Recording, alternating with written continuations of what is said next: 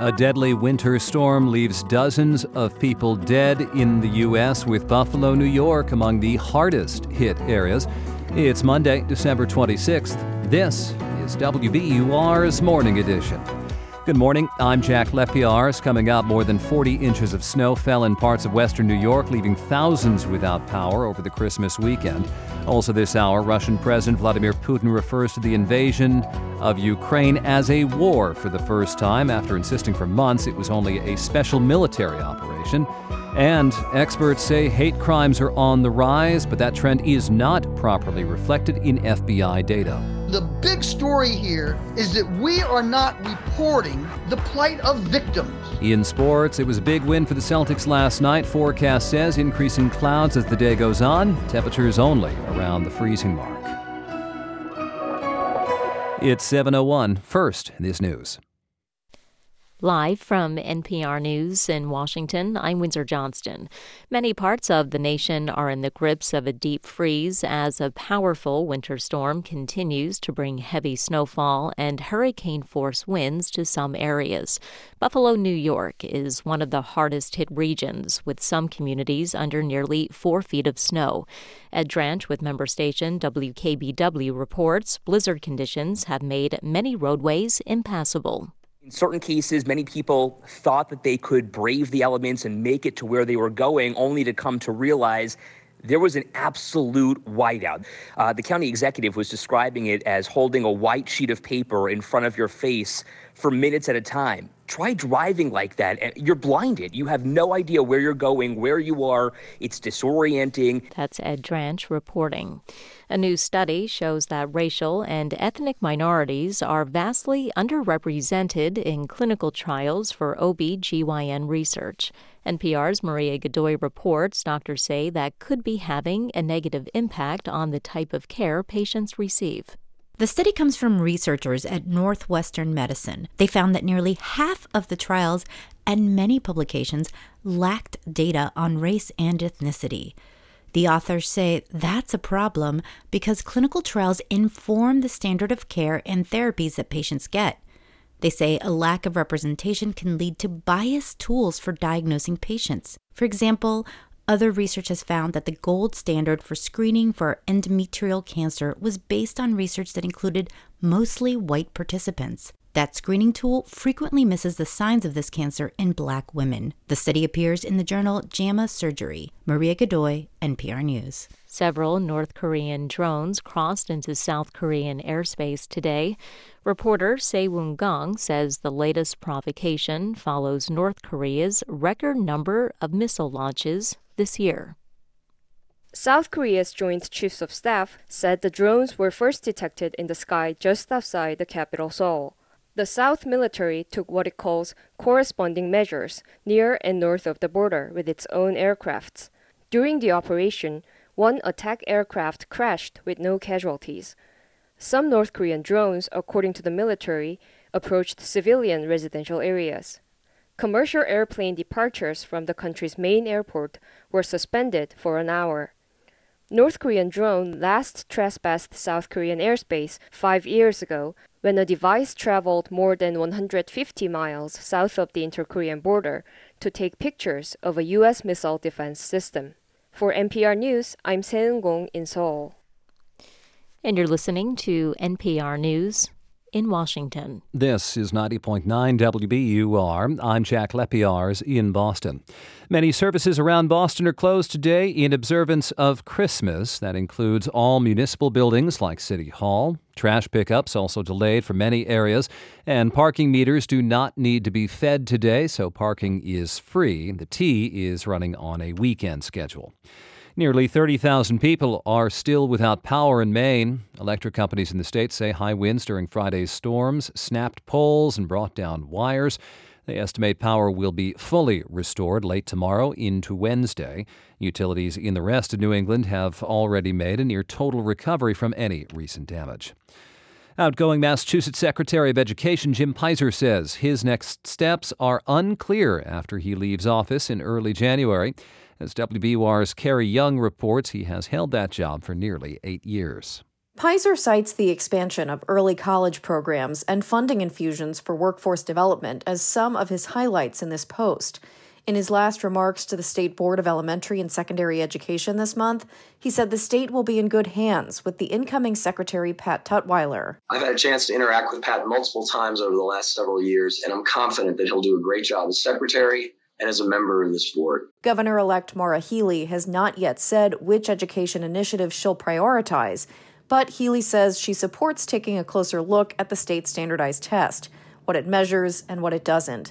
For 90.9 WBUR, I'm Carrie Young. Salem kicks off a celebration of the new year today. It's hosting the inaugural Frozen Fire Festival. The free event in Charlotte Fortin Park will have live demonstrations by fire performers and acrobats, plus fire pits, outdoor heat lamps, and even curling. The Anthem Group is the entertainment firm organizing the event. Its president, Chris Sinclair, says the goal is to encourage people to get outside and visit Salem any time of year.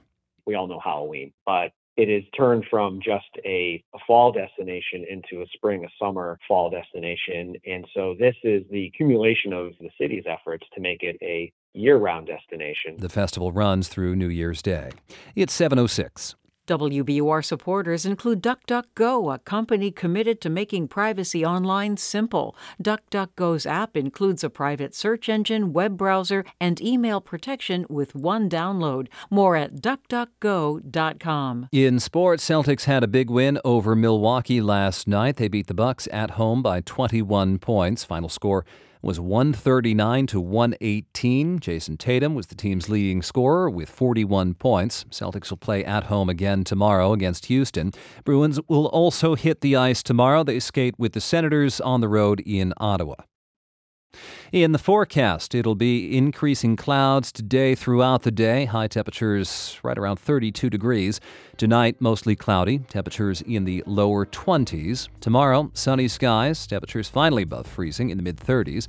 Wednesday, a mix of sun and clouds with highs in the upper 30s and warmer towards the end of the week. Right now, 18 degrees in Boston at 7:07.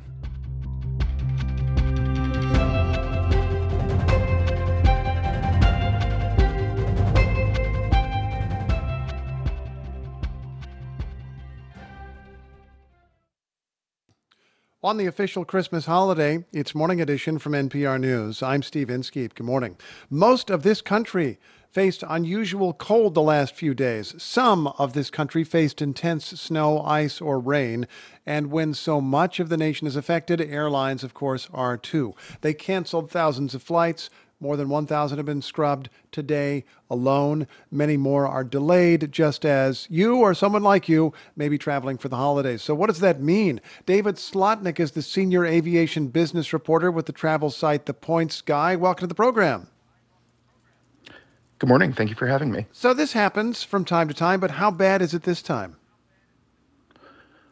Well, this time it was about as bad as it gets. It was a situation where the storm was just really unprecedented in its size and its longevity. It affected airline hubs around the country, and it came during the busiest travel days of the year. It really couldn't have been more of a perfect storm. Okay. Really not a scenario. No pun often, intended, I guess. We should emphasize. But go on, please.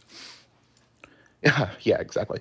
I mean, it really was as bad as it gets. This is the kind of thing that, network planners and airline planners really, it's the worst scenario they're looking at, and it all came true this weekend. Well, let's talk about the aftermath. I can think of past travel times when I am at an airport where the sun has come out, where the weather is cleared, and my plane is still not there because the plane is out of position, the crew is out of position. How out of position are airlines after the last several days?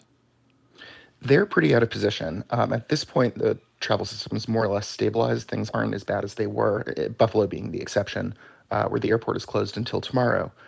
But the airlines are really stuck trying to get everybody back into position.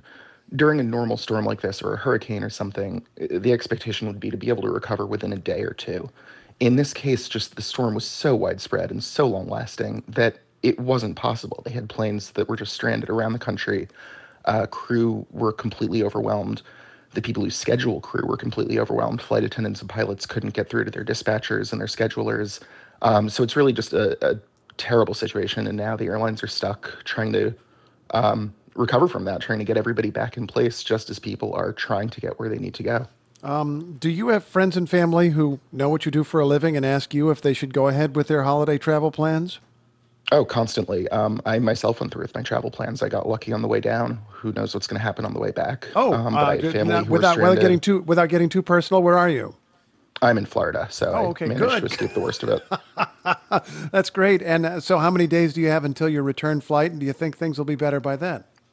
Well, we're supposed to go back today, and I'm not sure. As of right now, things are looking good, but more than 1,500 flights, or about 1,500 flights have been canceled around the country. That's much better than the last few days, but, it's still an ongoing problem. I'd like to know if airlines learn from these experiences and find better ways to deal with the inevitable reality of the weather, which I guess we could expect it to get worse and worse with climate change over time. The Transportation Secretary, Pete Buttigieg, warned airlines over the summer that they would face consequences if they did not improve operations, did not improve customer service. Are they finding ways to manage a situation like this better than maybe 5 years ago or 10 years ago? For the most part, they are. There's a situation where, with the changing dynamics of the pandemic, there were a lot of people who were, a lot of airlines rather, who were understaffed, and they were really flying more than they could handle. And that was going on really through this summer. Since then, and especially since Secretary Buttigieg, was making those calls, the situation's gotten better. The airlines have been more disciplined about the flights they're planning. They've been better about staffing up. And they've really done that with this kind of scenario in mind. The thing was, this was just so much worse than normal. This was such an unprecedented storm. So, I think this is absolutely going to be a learning experience. It's just something that, it isn't really what we've seen before. And obviously, that's no consolation for the thousands of people around the country who are stranded or who missed Christmas. But, it's unfortunately one of the vulnerabilities of the air travel network. I wonder what flying might be like in the new year, considering that a lot of businesses seem to be bracing for an economic slowdown. They're starting to cut costs. I would imagine that airlines are thinking about whether they can keep up full staffing or not. Yeah, the airlines had so much trouble staffing back up that I think they're going to be very eager to keep as many people as possible for as long as possible. Right now, they say that they're not expecting the worst. I spoke with the United Airlines CEO a couple weeks ago. He said that they're planning for a very small recession, but don't expect really any impact on that except for possibly their yields or their margins. So, ideally, it's going to be a situation where they can keep staff and just try and have some of that stability that they've lost over the last few years. Well, David Slotnick, safe travels to you if, in fact, you do get to travel today. Much appreciated. Thanks, Steve. He's a senior aviation business reporter for The Points Guy. 10 months into Russia's war with Ukraine, Russian President Vladimir Putin says he wants to negotiate an end to the conflict. Or does he? The statement came as air raid sirens were reported across Ukraine, and in the Ukrainian city of Kherson, at least 10 people were reported dead from a rocket attack on a market on Saturday. NPR's Charles Maines is covering the story from Moscow. Hey there, Charles. Morning. Let's listen to the words. What exactly did Putin say, and how did he say it? Yeah, well, context here, of course, is important. Russia has repeatedly said it's open to negotiations. The catch, it's provided they're on Russia's terms. And that really was at the core of Putin's message in an interview on state television Sunday. Let's listen. Но мы готовы договариваться со всеми участниками этого процесса о приемлемых каких-то So here Putin says he's ready to discuss some acceptable outcomes in Ukraine, but insists that it's Kyiv and the West who've refused to negotiate. And again, more context, Putin's argument for a while now has been that the fighting would have ended on Russian terms if it weren't for Western military aid to Ukraine. Putin went on to say the West was trying to tear apart historical Russia, which in his mind includes Ukraine, and that Russia had no choice but to defend its citizens. So certainly he's coming at this with his own unique perspective. Well, let's explore that perspective a little bit more. You've indicated that he's always said he wants peace on Russia's terms. Is he reflecting at all the reality that Russia's military has done so badly, has suffered such enormous casualties, and while they have taken some territory in Ukraine, they've also lost some? Yeah, to a degree, although not to a point that's acceptable to Ukraine. Early on, the Kremlin wanted regime change, a pro-Russian government in Kyiv. That was behind Putin's calls for denazification, if you remember, this part of this kind of false claim that Ukraine was somehow overrun with fascists and needed to be neutralized. But as Ukrainian forces pushed Russian troops back from Kyiv and then other portions of the country, Moscow's demands have shifted to really asking that Kyiv recognize Russia's right to Ukrainian lands it has seized. Specifically, this is 4 regions of Ukraine that Russia annexed in September in a move that was condemned internationally as illegal. But there's a problem here as well. Russian forces can't seem to hold the territory. And so if you're Ukraine and you keep liberating your own country, why would you sign away anything? That said, there is a debate, particularly in the West, over whether it's realistic for Ukraine to reach its stated objective, the complete expulsion of Russian troops from Ukraine, including from Crimea, which Russia annexed back in 2014. Would you give us an idea of the significance of something else that Putin said, something that Russian media were shut down at one point if they used the word, and now Putin is using the word war for the special military operation? What's going on? Yeah, ever since the beginning of the conflict, there's been this strange semantic game going on here. The Kremlin, as you note, banned the use of the word war by the media, even shutting down some media over it, and insisted it was conducting a special military operation in Ukraine. And the reason for that term is this. It implied the military campaign was limited in scope, with limited sacrifice for the Russian people. And yet here we are 10 months later, and Putin finally publicly said Russia wanted, quote, the war to end soon. Now, like his negotiation offer, it came with charges the West was trying to prolong the conflict. But the use of the word itself is significant in that it was a small nod to growing discomfort at home over a war that has gone on far longer than promised or planned, and at enormous cost not only to Ukrainians, but Russians as well. NPR's Charles Maynes, listening to what Putin said and also to what it may mean. Charles, thanks as always. Thank you. Someone chose Christmas Eve to use human beings to make a political point. Buses carried migrants from Texas to the residence of the vice president in Washington. They were dropped off in a city where temperatures had fallen to 18 degrees. Texas Governor Greg Abbott and Florida Governor Ron DeSantis have sent other groups of migrants to northern cities, seizing attention for their critique of President Biden's immigration policies. Our colleague Andrew Limbong spoke earlier with Amy Fisher, an organizer with the Migrant Solidarity Mutual Aid Network.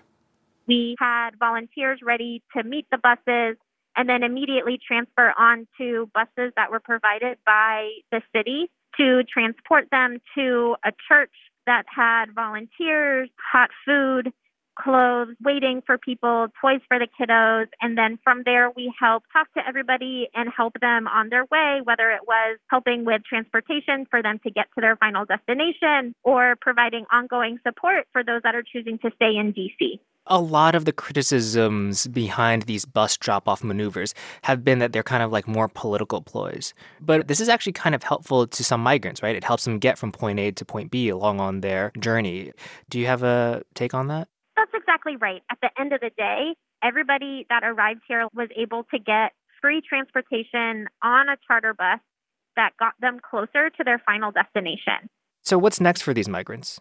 They have to work through their asylum proceedings to try and stay in the United States permanently.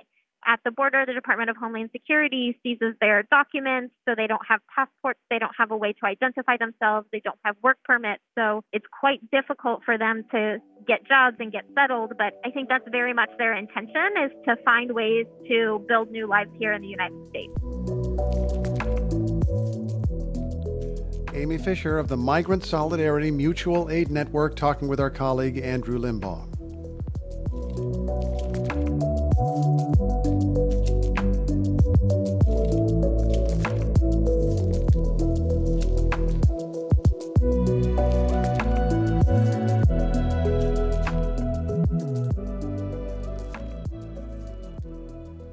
This is NPR News. This is 90.9 WBUR. I'm Jack Lepiars. Coming up on Morning Edition, the science behind why some of us need alarm clocks to wake up and others do not, and the power we have to help keep track of time while sleeping. Also examining the music lyrics that stayed with us this year, coming up here on WBUR. I'm Susan Stamberg. When the time comes for a new car, consider donating your old one to us. We will turn it into your favorite programs. Here's how. Just go to WBUR.org. We're funded by you, our listeners, and by Boathouse, supporting La Colaborativa, dedicated to uplifting Latinx immigrants with food, housing, jobs, education, training, and more, and providing 10,000 families with holiday meal boxes this Christmas. Donations accepted at la-colaborativa.org/donate. I'm Scott Tong. President Harry S. Truman died 50 years ago, but his doctrine is still important to U.S. policy today. The free peoples of the world look to us for support in maintaining their freedoms. If we falter in our leadership, we may endanger the peace of the world. That is next time on Here and Now. Today at noon on 90.9 WBUR, Boston's NPR news station. In the forecast, it'll be increasing clouds today, highs in the lower 30s. Mostly cloudy overnight tonight, lows dropping to the lower 20s. Tomorrow, more sunshine, highs in the mid-50s. Wednesday, it'll be a mix of sun and clouds with gusty winds at times, highs in the upper 30s.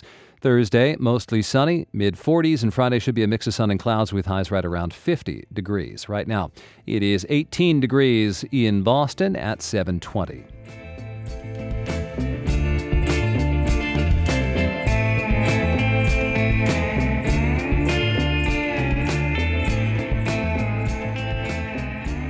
Support for NPR comes from this station and from CrowdStrike, whose cybersecurity platform is designed to protect organizations by monitoring trillions of cyber events to detect threats and prevent breaches before they happen. CrowdStrike, protection that powers you. And from the William T. Grant Foundation, working to harness the power of research to make a difference in the lives of children, teens, and young adults for more than 80 years. Learn more at WTGrantFDN.org. And from Procter & Gamble, maker of Vicks DayQuil Severe, a daytime cold and flu medication designed to relieve up to 9 cold and flu symptoms.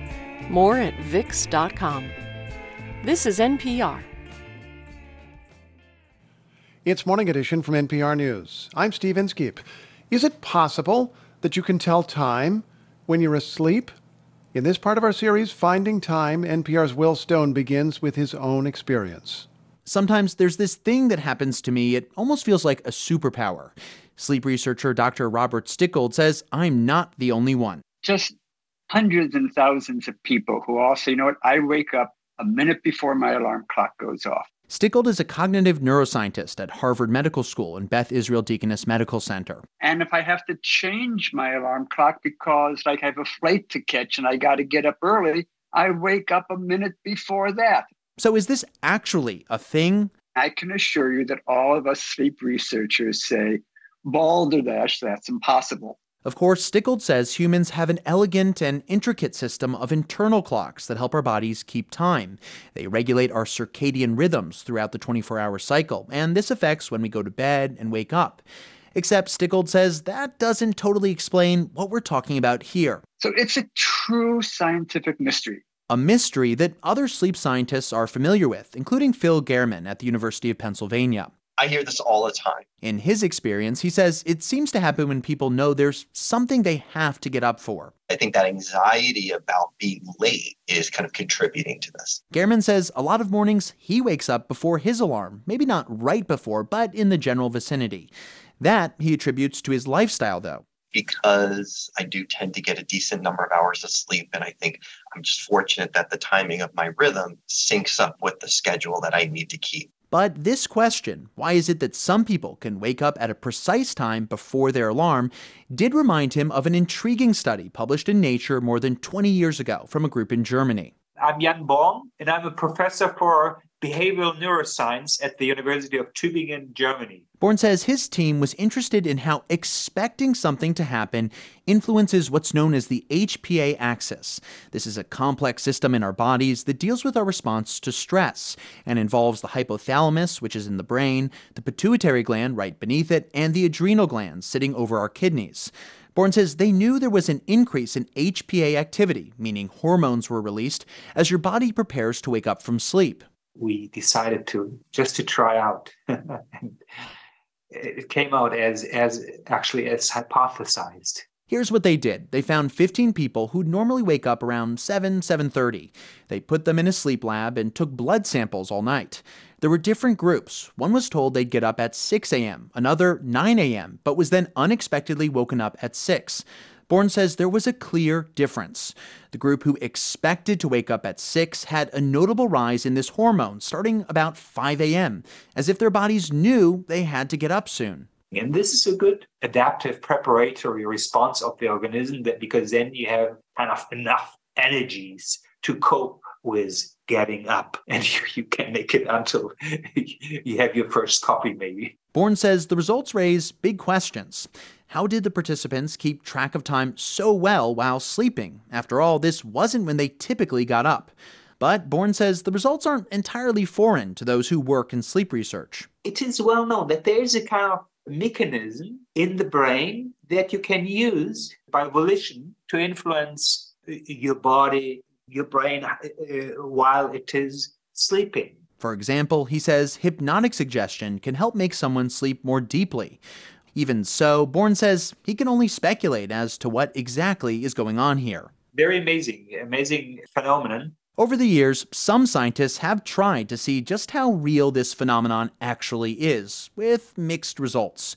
One small study found that over 2 nights, people were able to wake up within 20 minutes of the target more than half of the time. The 2 subjects who did the best were then followed for another week, but their accuracy plummeted. Another small experiment let people choose when they'd get up. About half of the time, the wake-ups were within 7 minutes of the target. Some research has found when you simply ask people, more than 50% believe they can wake up before their alarm.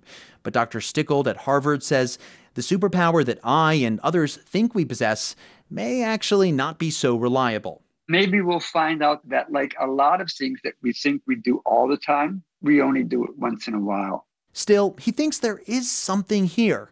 But that doesn't mean he plans on ditching his alarm clock anytime soon. Will Stone, NPR News. When the words in a song hit you the right way, they stay with you. So our colleagues at NPR Music collected lyrics they could not shake in 2022. Hi, my name is Lars Gottrich. I'm a producer for NPR Music, and this is the band Strawman Army. The song is Humankind. Strawman Army comes out of the New York hardcore and punk scene. The very first lyric is humankind can be hard to find. Humankind can be hard to find. People who look at you right in the eyes. You know, we have seen what humanity has wrought in the face of racial reckoning, presidential elections, COVID mandates, breaking COVID mandates. It's enough to make you think, are we actually looking out for each other? And the band goes on to say that they're talking about humankind as a species that carries a spiritual debt. And so when you're carrying that weight, it can be hard to just kind of look over to your neighbor and wonder how they're doing. And, you know, I'll be honest, it's a bleak song, but it's a bearing witness to what the last couple of years have done to humankind. And how it can feel like, as I say later on in the song, that we are oarsmen for a crooked ship, clinging for life to the side of it. Oarsmen for a crooked ship, clinging for life to the side of it. Atomized, life moves in and out and in and out. But then, I come back to that first line. Humankind can be hard to find. And the can is doing a lot of work there. It's saying humankind can be hard to find, but it's not saying that it's impossible. And that's what I have clung to. That's why this lyric has been my favorite of the year. Humankind by the band Strawman Army. Lars Gottrich curates the Vikings Choice playlist at NPR Music. The telltale signs of species that carry a spiritual debt. This is NPR News. This is 90.9 WBUR, online at WBUR.org. I'm Jack Lepiars. Coming up, the warning that FBI crime statistics are so incomplete they hide a troubling rise in hate crimes and violence. Also, the sudden and sharp freeze in the housing market with interest rates doubling over the past year. Coming up here on WBUR.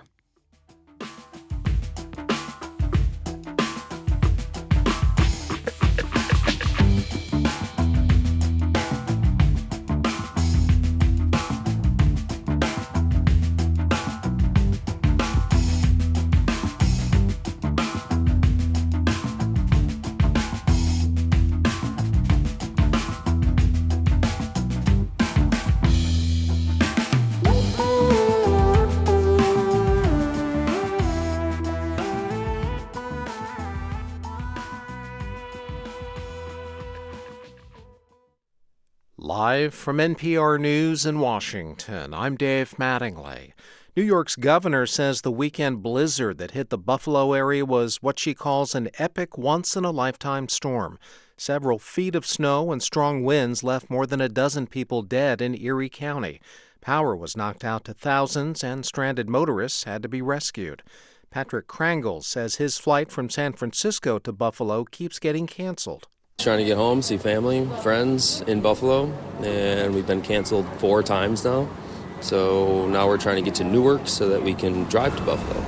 Analysts are predicting retailers across the U.S. will see a record number of returns following this year's holiday shopping season. NPR's Alina Selyuk has more. Between Thanksgiving and the end of January, U.S. shoppers are expected to return $135 billion worth of goods, according to the returns and resale company UpToro. That's up more than 12% from last year. Processing returns is costing sellers 50% more this year, UpToro says. And that's if they want to put these goods back on sale, and many items have to be rerouted instead to discounters, liquidators, or just landfills. Online purchases are 3 to 5 times more likely to be returned, and clothes are the biggest category. Alina Selyuk, NPR News. There's no trading today on Wall Street. This is NPR News from Washington. This is 90.9 WBUR. I'm Jack Lepiarz in Boston. Advocates for people with disabilities are renewing their efforts to address the shortage of care workers. WBUR's Paul Kearney reports individuals with more complex needs require better trained staff at home and in day programs. Maura Sullivan with the Arc of Massachusetts says the group knows the work shortage is hitting everyone, but without increasing these rates for human services, we're going to start to see more challenges that cost the state as well. Sullivan says because of the lack of workers, many adults with complex developmental disabilities are not able to go back to their day programs and still can't get out into the community. We see health declining. We see more hospitalizations. Sullivan says increasing the hourly wage to $20 would help. She says that will take at least $200 million. For 90.9 WBUR, I'm Paul Kearney. Advocates for college students in Massachusetts are pushing lawmakers to pass a bill that would give universities in the state money to fight food insecurity on campus. The Hunger Free Campus Coalition is behind the initiative. The group says if the legislation doesn't pass this week, they will pitch the bill again next month. School officials in Chicopee are getting closer to replacing a superintendent who's charged with lying to the FBI. Former Superintendent Lynn Clark is accused of extorting one of the city's police chief candidates into withdrawing his application. Officials say Clark misled federal agents during the investigation. Mass Live reports the superintendent search committee will announce finalists to replace Clark early next month. Backcountry skiing is picking up as an outdoor sport in New England. The cost of lift tickets and the desire for adventure are driving more people beyond traditional ski boundaries. Tyler Ray is the Granite Chief for the backcountry sustainability group Granite Backcountry Alliance. He says his organization is working on getting more people from different backgrounds involved in the sport. We feel like we've really helped broaden the community and be more accepting of different interests coming to the sport, not just catering to the seasoned veteran or longtime expert skier. It's open to all abilities, all ages. It's very social. It's a sharing community, and that's an important mantra. Ray also notes the group has had to focus on more infrastructure like parking lots and porta potties around glades to keep up with demand. It's 7:34. We're funded by you, our listeners, and by Sunbug Solar, helping to grow renewable energy in Massachusetts since 2009. To learn about solar energy employment opportunities, visit sunbugsolar.com. In sports, Celtics won at the Garden last night, beating the Milwaukee Bucks by 21 points. The team will play again at home tomorrow, this time against the Houston Rockets. Bruins will also play tomorrow. They'll skate with the Senators up in Ottawa. In the forecast, it'll be increasing clouds today, high temperatures right around 32 degrees. Tonight, mostly cloudy, temperatures in the low 20s. Tomorrow, sunny skies, highs finally above freezing in the mid-30s. Wednesday, a mix of sun and clouds with highs in the upper 30s, warmer towards the end of the week as well. Right now, 19 degrees in Boston at 7:35. Support for NPR comes from this station and from Procter & Gamble, maker of Nervive Nerve Relief. Nervive is designed to reduce occasional nerve aches, weakness, and discomfort in hands or feet due to aging. Learn more at nervivehealth.com. And from Jarl and Pamela Mohn, focusing on civil liberties, foster youth, public radio, and the arts. And from the ECMC Foundation at ecmcfoundation.org. It's Morning Edition from NPR News. I'm Steve Inskeep. Happy Boxing Day to those who celebrate. People tracking hate crimes say they're increasing in this country. The FBI's most recent statistics could give the idea that they're not. So which impression is right? Here's NPR's Sandhya Dirks. Shock and disbelief. That's what Cynthia Miller-Idris felt when she looked at the FBI's 2021 hate crime numbers. Miller-Idris knows something about the subject. She's a professor studying violent extremism at American University. The first thing I noticed is the numbers went down. That's not consistent with everything that we're hearing and seeing. Data coming out of cities and from advocacy groups have all been showing a continued rise in hate crimes, from anti-Semitic to anti-Black hate and anti-LGBTQ to anti-Asian hate, but not in the FBI numbers. And then I see this almost like a little side note, but it's only 63% of jurisdictions reporting. Most of Florida and California didn't report. There's no data from America's 3 largest cities, Los Angeles, New York, and Chicago. Every city I typed in, no data there. It's not the FBI's fault that these cities failed to share hate crime data, but Miller-Idris says the report shouldn't have been published at all. I think it's unconscionable to release it and to call it national data because it's insulting to victims who don't see their own experiences reflected. The FBI warned ahead of time that the 2021 hate crime data was going to be flawed.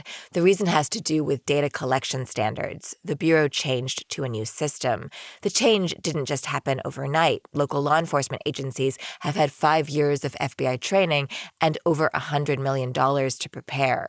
The Southern Poverty Law Center's Michael Lieberman says the new standards should be a good thing, a more robust way to measure crime. And still, 7,000 agencies this year did not report any data to the FBI. Lieberman says this year compounds a long-standing problem, the underreporting and undercounting of hate crimes. Sometimes it happens because victims don't come forward. Often, communities most likely to be the targets of hate are also the folks who have the reasons not to trust police. And Lieberman says police don't always correctly label or investigate hate crimes. If you're a city like Miami and you reported 0 numerous times in the last decade, you are not giving your community any faith that you are ready and willing and able to respond to hate violence. Right now, reporting hate crime numbers to the FBI is voluntary. The Southern Poverty Law Center, alongside numerous civil rights groups, are calling for hate crime reporting to be mandatory, credible, and tied to federal funding. Because it's about more than just the data. The big story here is that we are not reporting the plight of victims and their communities. That's Brian Levin. He runs the Center for Hate and Extremism at Cal State San Bernardino, which collects hate crime data from large police departments. He says these days there are more entryways into hate than ever before, and not just online. Because we don't have the hierarchical yet more limited hate groups that we used to see, like the Klan.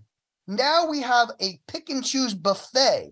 Even in the last few weeks and months, we've seen a normalizing of hate. That's Manjusha Kulkarni with Stop AAPI Hate. Kanye West has freely made anti-Semitic remarks.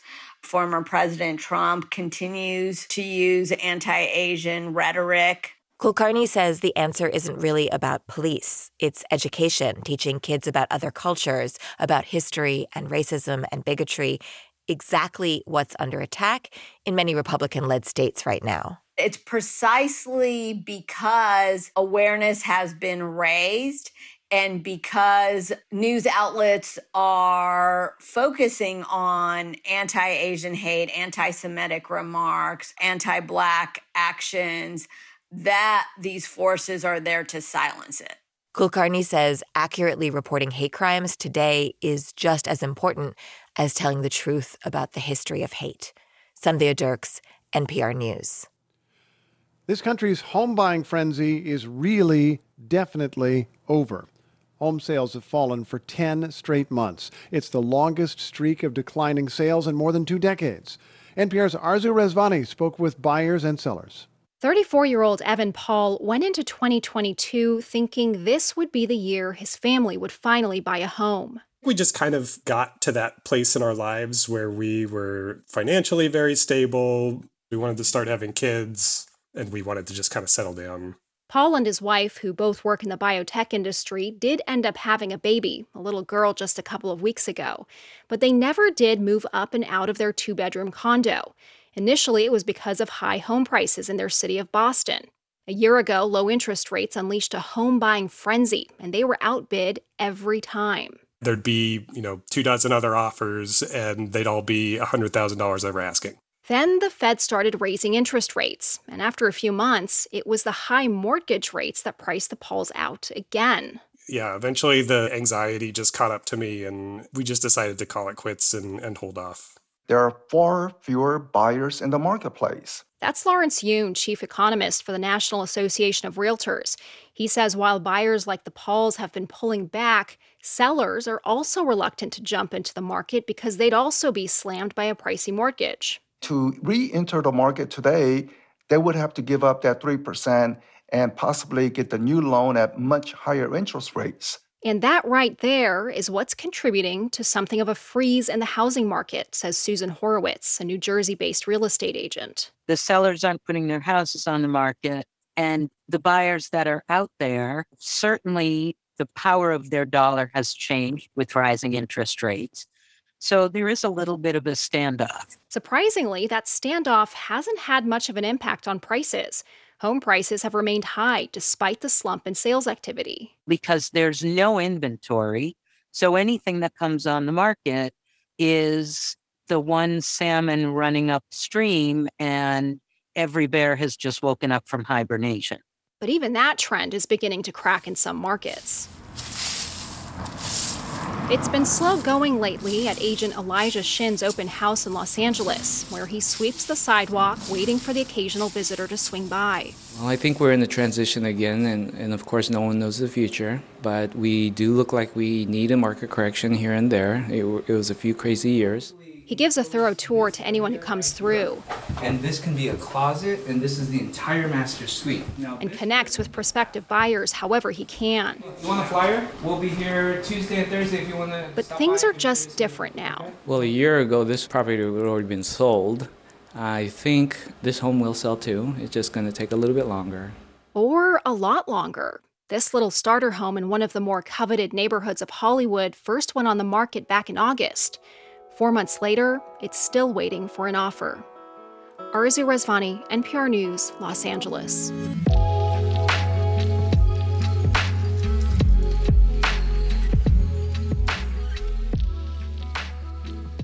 This is NPR News. This is 90.9 WBUR. I'm Jack Lepiarz in Boston.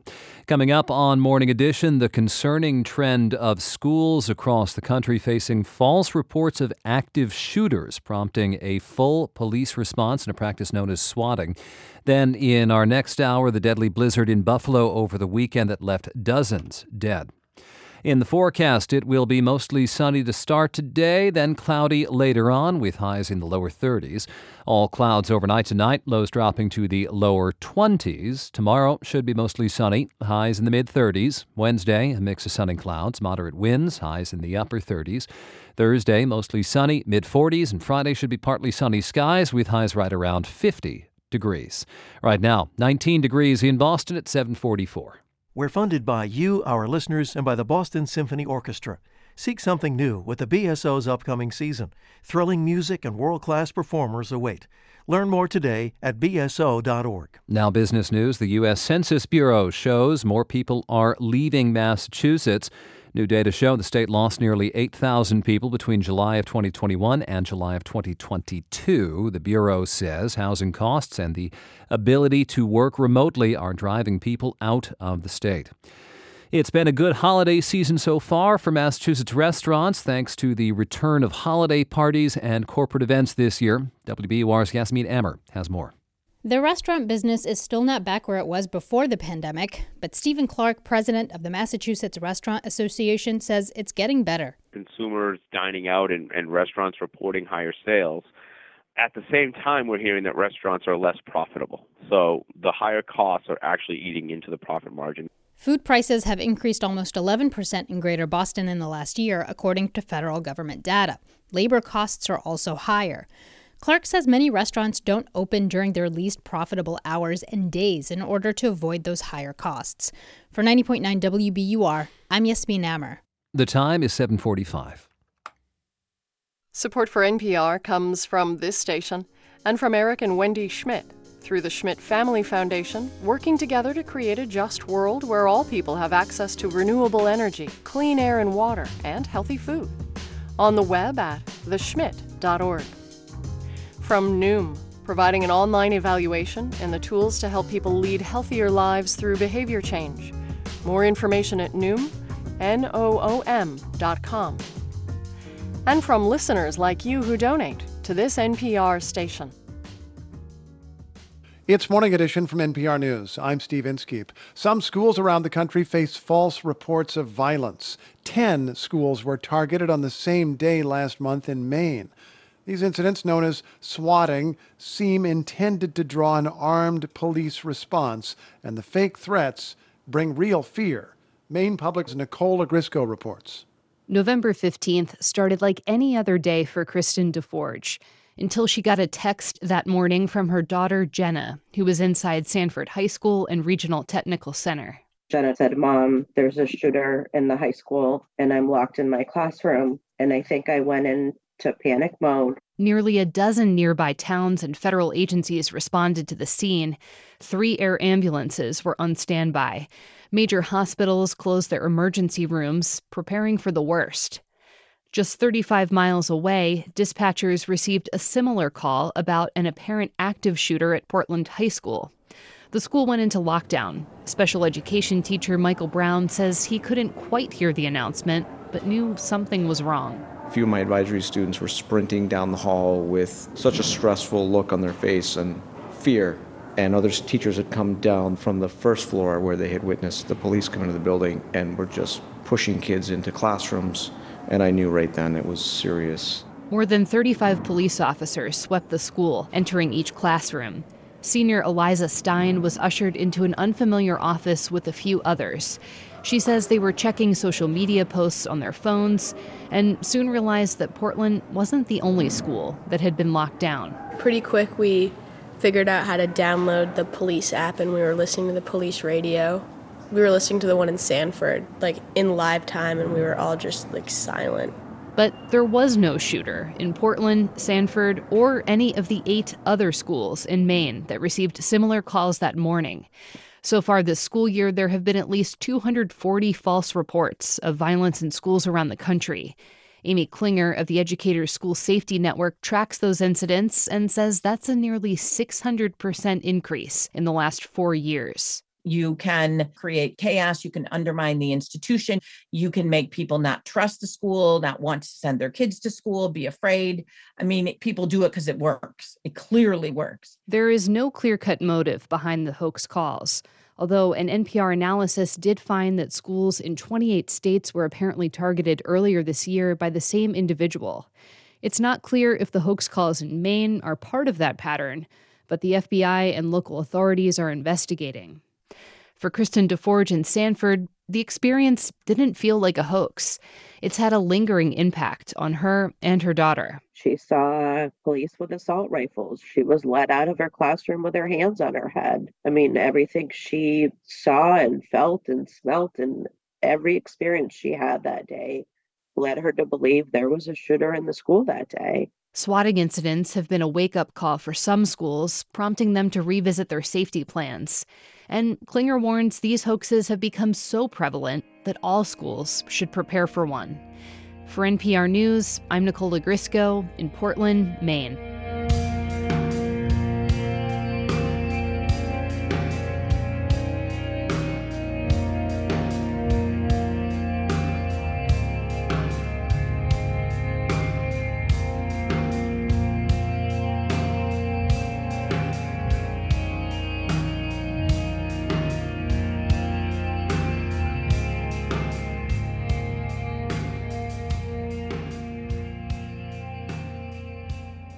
This is NPR News. This is 90.9 WBUR. I'm Jack Lepiars. Coming up on Morning Edition, comedian Veer Das talks about his new Netflix special, Landing.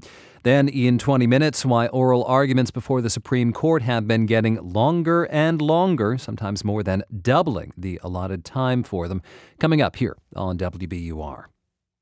We're funded by you, our listeners, and by Avangrid, a clean energy company committed to accelerating Massachusetts climate goals by investing in offshore wind and hydroelectric energy designed to power 2 million homes every day and help reduce carbon emissions by 7 million tons, believing that acting on climate change can't wait.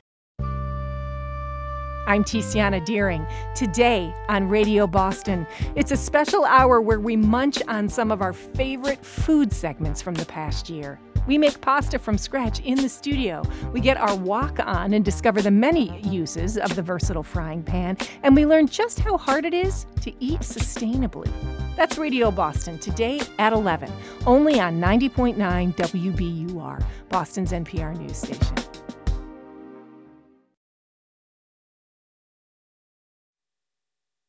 It's Morning Edition from NPR News. I'm Steve Inskeep. And I'm A. Martinez. 6 minutes and 54 seconds. That's how long it took for comedian Veer Das's life to turn upside down. Weeks had 7 criminal complaints filed against me, being charged with sedition and defaming India on foreign soil. I was called a terrorist on 3 different news channels on the primetime news. That is an interesting conversation with your mother that evening. His crime? He released a video titled, "I Come from 2 Indias." In it, he described the contradictions within his home country. I come from an India that has the largest working population under 30 on the planet, but still listens to 75-year-old leaders with 150-year-old ideas. I come. Back in India, the backlash against him was swift. In addition to the criminal complaints and being branded a terrorist, he was accused of not being a pure Indian. But this wasn't Das's first time being labeled an outsider. He's carried that label ever since he was a young boy growing up in Lagos, Nigeria. Just when I'm nearing happiness in any country in the world, my parents can smell it and send me to another country.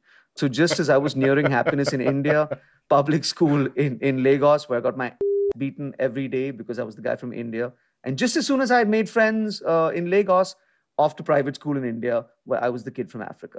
I went to drama school in Galesburg, Illinois, which is the mecca of civilization, as we all know. It's just cornfield, college cornfield. So I was the kid from India then, and then I came in to try and work in Bollywood, where I was the guy from drama school. Okay. And now I work in America, where I'm the guy from Bollywood. So still very much an outsider, has not changed. Yeah, no matter what. Because I was thinking if you're in India and you're from all these other places, people are saying that's the kid who thinks he's from India. Yeah, pretty much. And I think it takes you a while to figure out, I definitely feel like I'm too Indian for the West, but I'm too Western for India. Like, okay, check it out. I'm not so Indian that I would study to be a doctor. No. But I'm Indian enough where I would never use a white doctor. Sorry. I would let an Indian engineer treat me before a white doctor. I don't need curative medicine. I need cheap, efficient solutions now. I perform in America, so I worry about being shot in America. I think you need gun control legislation immediately. But I'm also Indian. So I want to be friends with at least that one guy who has a gun. So, it's just that conflict, basically. In his new Netflix special called Landing, Das recalls the night he was first labeled a terrorist in his country. I was in New York for the Emmys for a show called Veer Das for India, for which I already had a legal case. By the time I walked the red carpet, I had 7 more. So I just had to fake it, right? I was on the red carpet and they were like, Veer, how does it feel to be in America right now? And I'm like, well, it's good to be outside of India. I'm not going to lie. It's good to be traveling. Do you feel like people are excited for you back home? Well, they are not calm. What are you going to say if you win? Help? I don't know. Did it feel almost like people in India ghosted you? Like a whole country ghosted a comedian? No, I think that assigns blame to people, which I would never do. It felt like I let down my country. And I'll only ever assign blame to myself. So in that moment, you're you're not angry, you're ridden with guilt. And whether that's, deserved guilt or undeserved guilt, only retrospect will tell. But at that moment, you're just like, man, I feel sad. I think I let people down. But in that situation, though, I mean, so you were seen then as someone in power, because obviously someone got so upset at your monologue and about what you said that it motivated them to lash out at you. So, I mean, you were the threat in that case, weren't you? I don't think so. I think that's assigning too much. That's lionizing yourself, which I wouldn't do. I think I touched a chord with people, and I don't think artists get to decide when you stumble into a conversation or when you create a conversation. It touched an undeniable chord with people, and it formed a basis for further interactions. But I do not think comedians are a threat to anybody or anything. I don't think laughter is a threat. I think it's a beautiful thing. Nobody's ever mad at laughter. It makes no sense to be mad at a comic. What you're mad at is the agreement, if you're mad at anything, And then what? You're supposed to go back to doing this again, like nothing ever happened. But it did. I mourned my whole career. I never thought I'd see you again.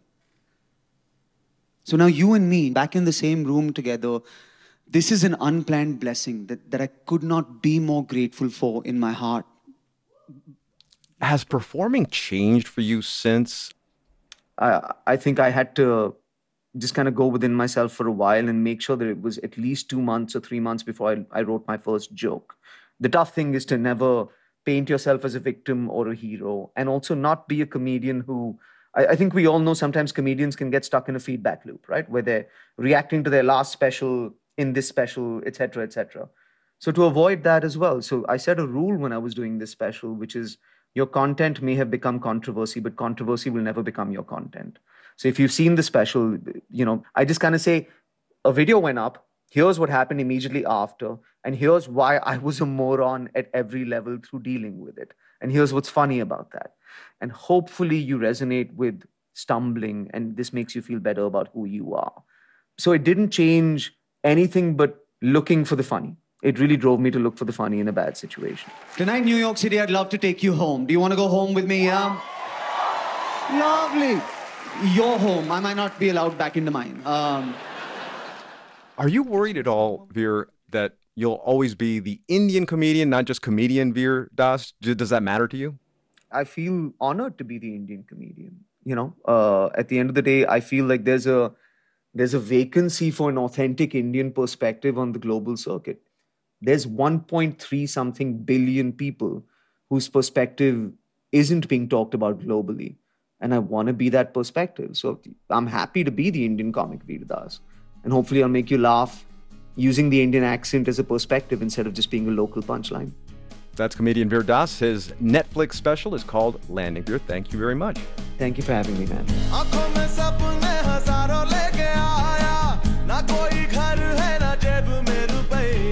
This is Morning Edition from NPR News. I'm E. Martinez. And I'm Steve Inskeep.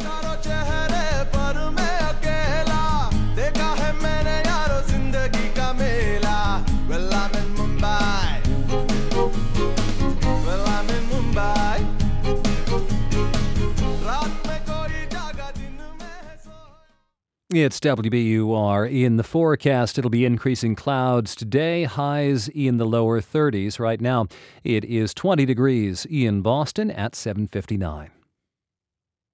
WBUR is fueled by the belief that independent journalism has a critical role in our lives, our communities, and our democracy. And we're fueled by the support listeners give because they want to make a meaningful difference. Now's the time to join them. I'm Lisa Mullins. Make your tax-deductible year-end contribution at WBUR.org or call 1-800-909-9287. Thank you.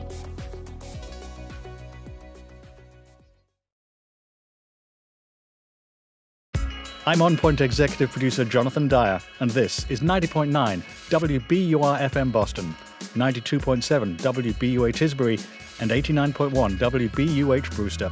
Listen anytime with our app or at WBUR.org. WBUR, Boston's NPR news station. More than a dozen people are dead in Buffalo, New York, dozens nationwide after winter storms and blizzards leave thousands without power. It's Monday, December 26th, and this is WBUR's Morning Edition. Good morning, I'm Jack Lepiars. Coming up, the historic storm in Buffalo that dropped nearly 4 feet of snow, 43 inches recorded at Buffalo's airport. Also this hour, Chinese citizens call on Apple to do more to help them evade Chinese government censorship. There's a deep partnership between companies like Apple and the Chinese government, and you got to do what they want. And the culinary historian who helped create a menu for celebrating Kwanzaa, drawing on multiple Black traditions. You can go all in if you want, but you can also just raise a glass, pour a libation. It's not rigid. Forecast says it'll be increasing clouds today, highs right around the freezing mark. It's 8:01. First, this news. Live from NPR News in Washington, I'm Windsor Johnston.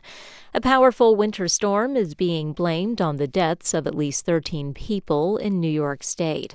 Heavy snow, high winds, and freezing temperatures have crippled the Buffalo region, shutting down many roadways and trapping people in their vehicles.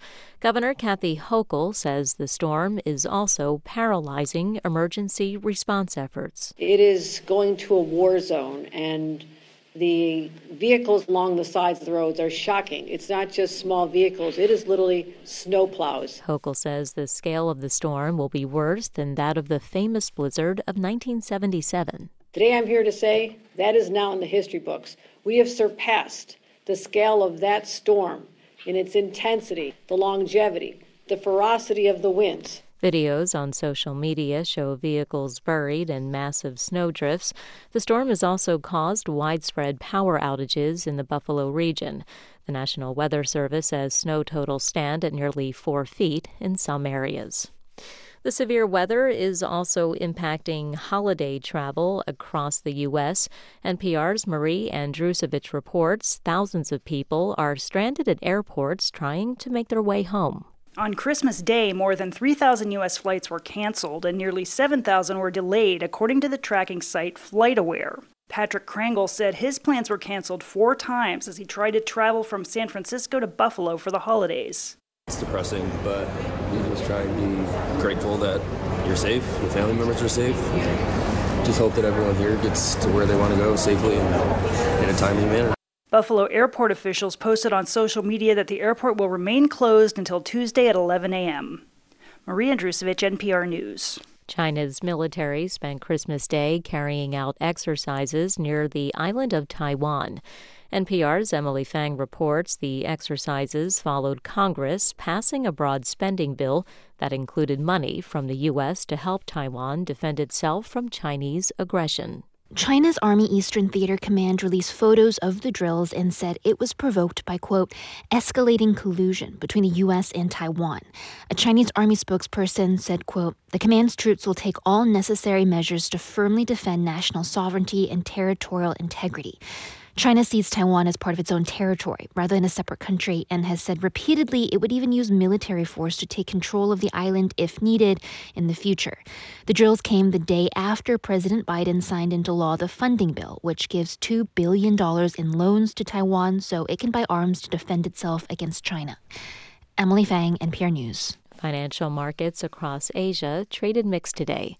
You're listening to NPR News in Washington. This is 90.9 WBUR. I'm Jack Lepiars in Boston. A heads up, if you are traveling around Boston today, there are a few things to keep in mind. Since Christmas Day is observed today, the T is running a Sunday schedule while the commuter rail's on a weekend schedule. If you're driving, keep in mind street parking is free, so no need to feed the meters. Municipal buildings like City Hall are closed today, and trash pickup is delayed in some neighborhoods. Massachusetts has millions of dollars in unclaimed property belonging to individuals, businesses, and even nonprofits. State Treasurer Deb Goldberg says she wants to make sure it's returned to rightful owners. She says her office is focusing on reaching out to nonprofits. We want to make sure that the nonprofits have all the resources they can possibly access in order to help others. That's their mission. So we wanted to shine a light on this at this time of year and help them do what they do so well. Goldberg says last year the state treasury processed more than 122,000 claims and returned more than $163 million in property. You can check if you have any at findmassmoney.com. 2 police officers are recovering from injuries they suffered while trying to detain a pair of alleged shoplifters in West Springfield. Mass Live reports one officer was run over by a getaway car as it pulled away from a Stop and Shop. The other officer's cruiser was rammed when they tried to block the car's path. The suspects are facing multiple charges, including attempted murder. New research from the Woodwell Climate Research Center in Woods Hole finds even though the Arctic is warming faster than the global average, the region is absorbing as much carbon pollution as it's giving off, at least for now. WBUR's Barbara Moran reports. Climate scientist Jennifer Watts spent the last couple years worrying that wildfires and melting permafrost in the Arctic had turned the region into a net source of carbon pollution. But her new data suggests that hasn't happened yet. Forests in the far north are still sucking up lots of CO2, but they're under threat from climate change. They're experiencing drought, they're experiencing warmer winters, and the precipitation patterns are so unpredictable. So it's a bad combination. She says the top threat to northern forests is wildfires, which are becoming larger and more frequent. For 90.9 WBUR, I'm Barbara Moran. It's 8:06. We're funded by you, our listeners, and by the Greater Boston Food Bank. Help make it a hunger-free holiday season. Donate at gbfb.org/WBUR. In sports, the Celtics are celebrating a win at the Garden last night, what the Boston Globe is calling the team's best game of the season. Celtics defeated the Milwaukee Bucks by 21 points. Final score was 139-118. Jason Tatum led the team with 41 points. The Celtics play at home again tomorrow night against the Houston Rockets.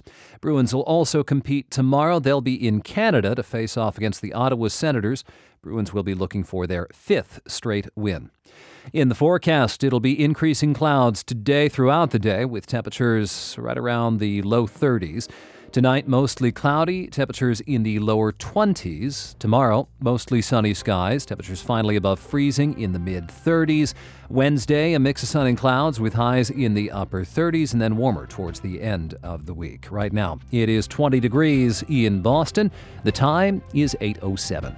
WBUR supporters include DuckDuckGo, a company committed to making privacy online simple. DuckDuckGo's app includes a private search engine, web browser, and email protection with one download. More at duckduckgo.com. It's Morning Edition from NPR News. I'm Steve Inskeep. More than 30 people have died because of the winter storm that has knocked out power and stranded travelers across most of the United States. And many of those deaths are concentrated in or near Buffalo, New York. The mayor of Buffalo is Byron Brown, and he's on the line. Mayor, welcome to the program. It's good to be with you. Thank you very much. How is your city doing now that we're on the back end, it would seem, of this storm? The city is tough, resilient. We continue to focus on life safety, getting to stranded motorists that are stranded in their vehicles, emergency medical service calls at homes, and working with our power company, National Grid, to assist them in getting to power stations to restore power to homes. There are people that have been without power since Friday. Temperatures have dipped to, in some cases, minus 22 degrees below zero with the wind chill. We've been able to help National Grid cut the power outages in Buffalo in half. At one time, over 20,000 people without power. In the city of Buffalo, that number is now below 10,000, and we will continue to work aggressively and strategically with National Grid all day today to continue to reduce that number and get everyone's power restored. Mayor Brown, you mentioned motorists stranded in their vehicles. We are a few days into this. Is it your impression there may be people out there who've been stuck in their cars for days? Don't know the answer to that. We are going by car. We know that some vehicles have been abandoned. We have literally, since Friday, rescued over several hundred people in a variety of different circumstances. Police, fire, our plow drivers continue that work. In some cases, because of impassable streets, we've had to set up strike teams working with plows to get to stranded vehicles, to check them to see if people are inside, and then get those vehicles towed so that our life-saving operations and street plowing operations can continue. How soon do you think the city might be back to normal? You know, this has been called a generational storm, a once-in-a-generation storm. Sustained blizzard conditions for days, blowing and drifting snow, in some cases over 48 inches of snow that has fallen, trees and power lines, poles that have come down. We're hoping to get back to normalcy this week, but this has been a very devastating and difficult storm, unlike anything that even the city of Buffalo is used to getting. I guess the airport is not even open yet, is it? The airport is not open. The airport will not open today. So people who are traveling out of and traveling to Buffalo will not be able to get out of Buffalo International Airport today. Byron Brown is the mayor of Buffalo, New York. Mayor, good luck to you and your city in the days ahead. Thank you very much. When a man hung banners on a Beijing overpass in October to protest the government, an army of censors wiped it from the Chinese internet. Some people got around that by using Apple's AirDrop, which allows iPhones to communicate directly with other iPhones. It's one of the few remaining ways to share information without censorship in China. Or it was. NPR's John Ruich reports on the pressure facing a leading American company. Outside Apple's glass-walled visitor center at its headquarters in Cupertino, California, a graduate student from China is lying in a sleeping bag on the sidewalk, bundled up against the chilly air. How do you feel right now? A little bit hungry, yes. But except that, I feel good. Wang Han was on day 5 of a week-long hunger strike against Apple. Apple is colluding with the Chinese government to suppress our basic human rights. After that protest on the bridge in Beijing, Apple made it harder to send files widely through AirDrop. A company spokesperson said the change was part of an operating system update in December and aims to prevent things like people sending naked photos to other passengers on airplanes. But Wang is dubious. So we think the Apple had got some order from the Chinese government. NPR emailed Apple to ask if China requested the change. The company has not replied. For Wang, the problem with Apple in China is bigger than just AirDrop. There's been unrest among workers at a factory in China that makes iPhones, highlighting difficult conditions. And for years, Apple's kept tools that help people circumvent censorship in China off the App Store inside the country. We are here to support the people in China for their courage. And he's not alone. Right now, the next day, about a dozen people gathered with Wang to show support in the pouring rain. Apple, shame on you!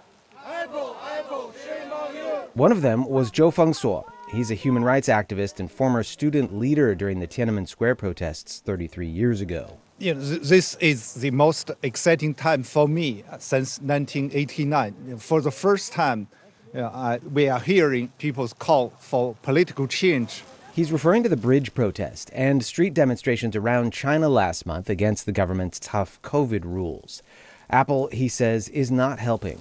They are calling for freedom, but a U.S. company like Apple, the most profitable company in the world, and they are aiding CCP in restricting this voice. Multinationals have always had to walk a fine line in China, and it's not unusual to come under fire for things like factory conditions and pollution. But the political risks have been rising, with souring U.S.-China relations as the backdrop. And Zhou says Wang Han's hunger strike represents something new. This protest connected all the issues together. For me, I think the most important change is that younger generation, like today's hunger strike Wang, they are picking up the torch. Apple so far has not commented on Wang's hunger strike, which ended 2 weeks ago. Doug Guthrie worked for Apple in China for several years and advised company executives on Chinese politics. He says Apple's supply chains in China are the key to its profitability. There's a deep partnership between companies like Apple and the Chinese government, and you got to do what they want. The company has moved some assembly to places like India and Vietnam, but Guthrie calls that hand-waving about diversifying. Relocating supply chains will take years. And he says that means Apple is beholden to China. And now it has to contend with pressure from Chinese citizens who aren't happy about that. John Ruich, NPR News. The justices of the Supreme Court have been known in recent decades for their discipline when it comes to talking. But of late, they've been talking and talking and talking, sometimes more than doubling the amount of time allotted for the oral arguments where they hear out cases from the lawyers involved. We're going to talk about this with NPR Legal Affairs correspondent Nina Totenberg, who listens to them talk. Hey there, Nina. Hey there, Steve. Okay, you've been listening to oral arguments for decades. How did the question and answer sessions used to work? Well, in most cases, each side is allotted a half hour, though in some unusual cases where there are multiple major issues, for instance, the court allocates more time. And to keep the lawyers to time, a white light goes on the lectern when they have just 5 minutes left, and a red light goes on when time's up. Mm-hmm. During my long lifetime of covering the court and 4 chief justices, they were very strict about holding lawyers to their allotted time. The late Chief Justice William Rehnquist even cut lawyers off mid-sentence when that red light went on. Take a listen. Parents are going to fail to act. Thank you, Ms. Beeson. Thank you. Mr. Olson, you have 4 minutes remaining. Would not exist. Thank you, Mr. Clark. Thank you. Mr. Boyes, we'll hear from you. The scouting program. Thank you, Mr. Wilson. Mr. Davidson, we'll give you a minute. You don't actually have quite that much, but we'll be generous. That sounds like one of those broadcast interviews where we've got to cut away for the commercial or whatever. But that's the way it was. What's happening now? This term, we have had, as usual, most cases scheduled for 60 minutes total, a half hour on each side. In some cases, the court allotted 5 more minutes on each side. And in 3 important cases so far this term, where there are a large number of important issues, they've allocated 90 minutes for argument. And yet, the justices ran over in almost every case. So the overtime is longer than the whole arguments used to be. Yes, that's right. What accounts for the jump? Other than a lack of discipline, you mean? Yeah. Basically, it dates back to the pandemic lockdown. Remember that the justices continued to hear arguments, but by phone, because they thought Zoom wasn't safe from crashers. And when you hear arguments by phone, you can't see each other. So to prevent interrupting each other constantly, each justice asked questions for several minutes in order of seniority. And when they returned to the bench in 2021, they could now see each other, of course, but instead of returning to the old discipline, they started to speak longer. And the system that now exists at the court is that for however long a lawyer has, let's say a half hour, he or she faces the basic free-for-all that used to exist pre-pandemic. But instead of the oral argument ending there, the way they used to, they do a whole second round with each justice going in order of seniority. And the Chief Justice, just to be sure, even after that, asks if everyone's done. And maybe they are, maybe they aren't. But is there something substantive that changes in what happens in these cases when the justices allow the arguments to go on longer and longer and longer and hear more and more points? They seem to think that there is some value in this. They like this, because they don't leave the argument with some of their questions unanswered. And therefore, the Chief Justice does not impose the discipline of the clock, even when the justices are more than an hour over the allotted time. NPR's Nina Totenberg finishing this interview right on time. Thanks so much. Thank you, Steve.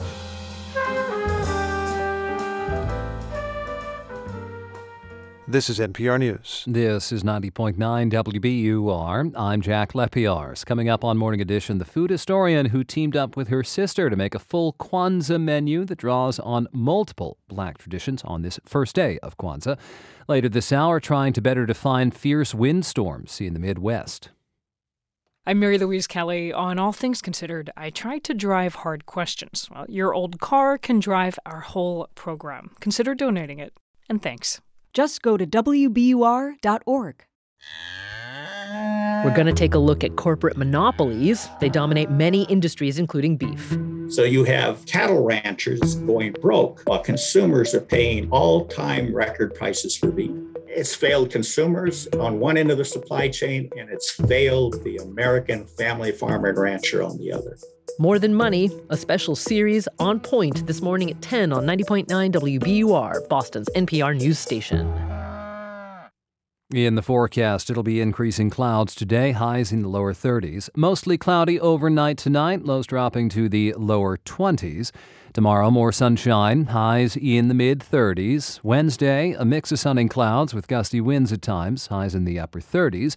Thursday, mostly sunny skies, highs in the mid-40s. And Friday should be a mix of sun and clouds with highs right around 50 degrees. Right now, it is 20 degrees in Boston at 8:21. Support for NPR comes from this station and from Mattress Firm, dedicated to providing personalized service with the goal of helping people sleep well so they can live well. Customers can shop their range of products in-store or online at mattressfirm.com. And from the Charles Stewart Mott Foundation, for more than 95 years supporting efforts to promote a just, equitable, and sustainable society. More at mott.org. And from the Lemelson Foundation, dedicated to inspiring and enabling the next generation of inventors to improve lives around the world. More information is available at lemelson.org. And from the John D. and Catherine T. MacArthur Foundation at macfound.org. It's Morning Edition from NPR News. I'm Steve Inskeep. And I'm Rachel Martin. It is officially Kwanzaa season. The week-long celebration of African American culture and heritage runs through New Year's Day. Traditionally, the holiday is celebrated with candle lighting and reflecting on the principles of Kwanzaa, like creativity and self-determination. But what do you eat on Kwanzaa? Tanya Hopkins and Kenya Parham have some delicious suggestions. They are the creators of a new online mini-series for the Food Network called The Kwanzaa Menu. And you two know one another. Yes, we do. We are sisters. We're sisters. Not identical sisters, but we are sisters, yes. Yes, we are. Yes, we are. Kenya says their connection to Kwanzaa goes way back. Their parents are educators who taught them a lot about Black history and Black pride. We've been celebrating Kwanzaa my entire life. You know, I joke with folks all the time that we come from a family where we've been dropping Kwanzaa banners from our house, our suburban homes, since I was born. So we are a very unapologetically proud to be Black family. And everybody's Black experience is different. That's why Kenya's sister wanted the Kwanzaa menu to broaden how Black American food is defined. The Kwanzaa recipes that Tanya has developed are nutritious, modern, and a little unconventional. One of the favorite things we loved doing together since Kenya was a kid was baking things, right? And so I came up with Kwanzaa cookie recipes. We baked Christmas cookies too, but I don't know, for some reason, the Kwanzaa cookie became more What's of the a Kwanzaa thing. cookie? Tanya uses almond flour to make her Kwanzaa cookies, and she sweetens them with maple syrup. You can nibble on one after crunching into her black-eyed pea fritters with savory, smoky sesame sauce, or her good deeds greens, as she calls them. You make those with friends or family to honor the Kwanzaa principle of collective responsibility. Kwanzaa is a relatively young holiday. It was developed in the 1960s by the activist and professor Maulana Karenga, and it's not linked to an iconic dish like a Thanksgiving turkey or a Christmas ham. When I was asked to write the entry for Kwanzaa and foods associated with Kwanzaa for the Oxford Encyclopedia of Food and Drink in America, there were a lot of questions. People were like, are there foods associated with Kwanzaa? And it's like, yes and no. There's not like an established official thing.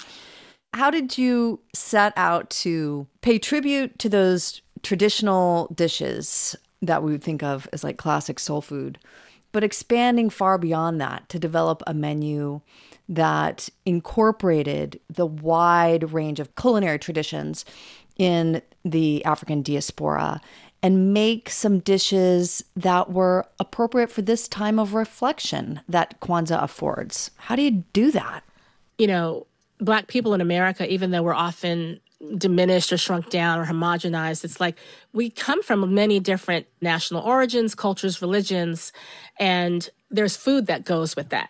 And then understanding how Kwanzaa was a creative synthesis of harvest rituals from throughout the African continent, it just made natural sense to find and incorporate the star dishes that are special occasion, but also everyday, things that represent the culture.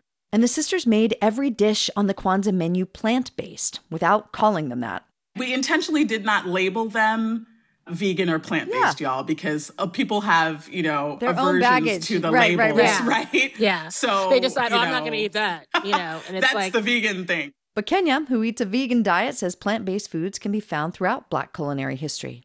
It flipped my consciousness upside down to realize that, yes, soul food is what we are told, it is, the fried chicken, the greens, the candied yams. But there are so many Black cultures that embrace plant-based eating that you start to question, well, where did this narrative of quote unquote soul food come from? And why does it continuously get pushed on us that this is what you eat as Black folks? We really wanted to kind of shatter that with this project. Every recipe on the Kwanzaa menu draws from Black food traditions that crisscross the Atlantic with the slave trade. The dishes borrow from the Caribbean, West Africa, the American South, and they're meant to be enjoyed by the whole family, even the drinks, like the aromatic, bright red beverage Tanya makes with hibiscus. It's a dual recipe that starts as a mocktail. A 2-in-1 drink. A 2-in-1. Yes. The hot, mulled, aromatic, red, vibrant holiday drink. But it also can be served chilled, and we convert it to a cocktail with some bourbon created by Black people in America. And also we top it with some sparkling wine, which Black people were the first wine stewards in America. And we raise a glass because libations is an important part of the ritual. But I love it because it's a historically informed, ancestrally inspired, and very culturally rooted drink, very intentional. And it's for everybody, and everybody, including those who came before us. It's the medium through which we invite the ancestors into the Kwanzaa ceremony. So that's why that recipe is my favorite. Yeah, because you're clearly doing this for other people to share the traditions that you have grown up with. Yeah, I think that Kwanzaa, it's kind of complex, and I think that it can be off-putting for folks that and I think what we're trying to do is be like, yeah, you can celebrate Kwanzaa relatively simply. You can go all in if you want, but you can also just raise a glass, pour a libation. It's not rigid. Absolutely. And I think by calling it a blueprint, we really leave room for people at home to make it their own, Kwanzaa is a little different, is inventive and creative and collective, because also, there can be a burden around holidays like, oh my God, where one person is expected to do their signature dishes for everybody. It's like, no, you come in there, you wash your hands, you roll up your sleeves, you work together, you prepare these things together. And I think that lessens the burden and makes it also fun and inviting and social and collective as well. Rachel with Tanya Hopkins and her sister Kenya Parham, who created the Kwanzaa Menu. The digital series is streaming now on foodnetwork.com.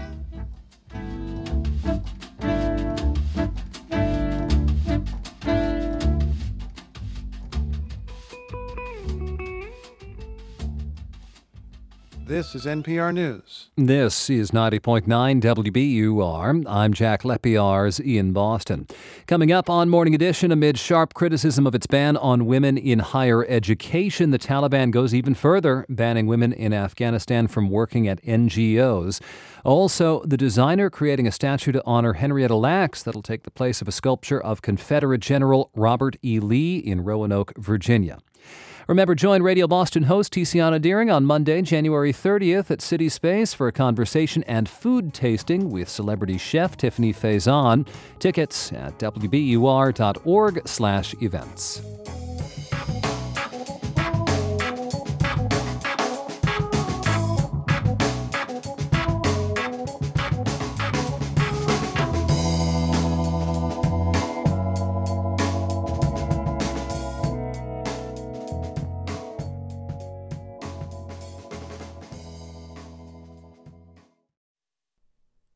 Live from NPR News in Washington, I'm Dave Mattingly.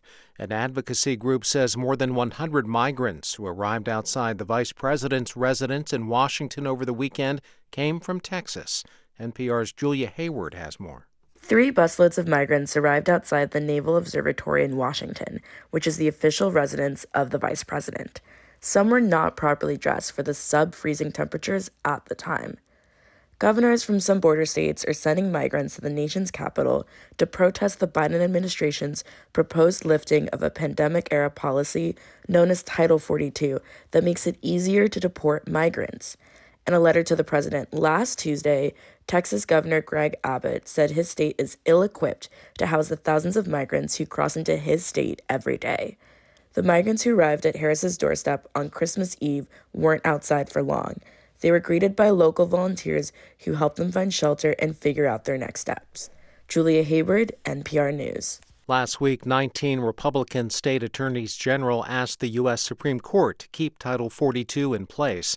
In response, the White House asked Chief Justice John Roberts to keep the restrictions in effect through at least Christmas Day.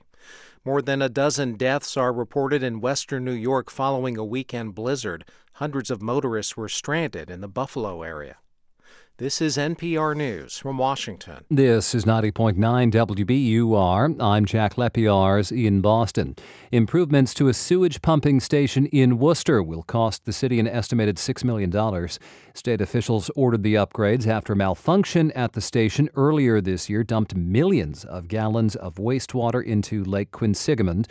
The Telegram and Gazette reports the city still does not know what caused the spill. A homeless shelter in Boston is building a new affordable housing development. The St. Francis House says the 19-story building near Chinatown and Downtown Crossing will include more than 100 units. St. Francis House tells the Boston Herald it plans to break ground in the spring. A Boston-based arts organization has plans to spotlight Puerto Rican art. It plans to use a $700,000 grant from the Mellon Foundation to assist creatives in the Northeast and Puerto Rico. WBUR's Lauren Williams has more.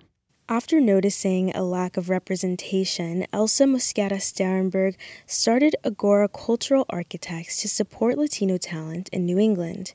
Now, Agora has won a grant for its new project, Bori Corridor, which will help bridge the gap between Puerto Rican artists living on the mainland and the island. The talent in Puerto Rico is out of this world. The world today speaks Puerto Rican, thanks to Bad Bunny, but it's hard to bring them over. The project consists of building an online map identifying Puerto Rican cultural centers in the Northeast and hosting Puerto Rican artists on a performance tour in New England. For 90.9 WBUR, I'm Lauren Williams. Today is the first day of Kwanzaa. The week-long cultural holiday honors African American heritage. Celebrations in Boston include 3 days of festivities by the Boston Public Library. They begin tomorrow and take place at the library's Roxbury, Parker Hill, and Eggleston Square branches. It's 8:33. We're funded by you, our listeners, and by Merrimack College, offering online and on-campus master's in education programs and licensures for teachers. Learn more at online.merrimack.edu. In sports, Celtics are celebrating a win at the Garden last night in what the Boston Globe calls the team's best game of the season. The Celtics defeated the Milwaukee Bucks by 21 points, final score 139-118. Jason Tatum led the team with 41 points. The Celtics will play again at home tomorrow night against the Houston Rockets. Bruins will also compete tomorrow. They'll be in Canada to face off against the Ottawa Senators. That team is looking for its 5th straight win, the Bruins that being. In the forecast, it'll be clouds increasing throughout the day today. High temperatures right around the freezing mark. Mostly cloudy tonight, lows dropping to the lower 20s. Tomorrow, sunny skies, temperatures finally above freezing in the mid-30s. Wednesday, a mix of sun and clouds, highs in the upper 30s and warmer towards the end of the week. Right now, 21 degrees in Boston at 8:34. Support for NPR comes from this station and from Procter & Gamble, maker of Align Probiotic, a daily supplement to support digestive health, containing a probiotic strain developed by gastroenterologists with 20 years of research. More at alignprobiotics.com. And from the George Gund Foundation, working to make Cleveland and Northeast Ohio more globally competitive, livable, sustainable, and just.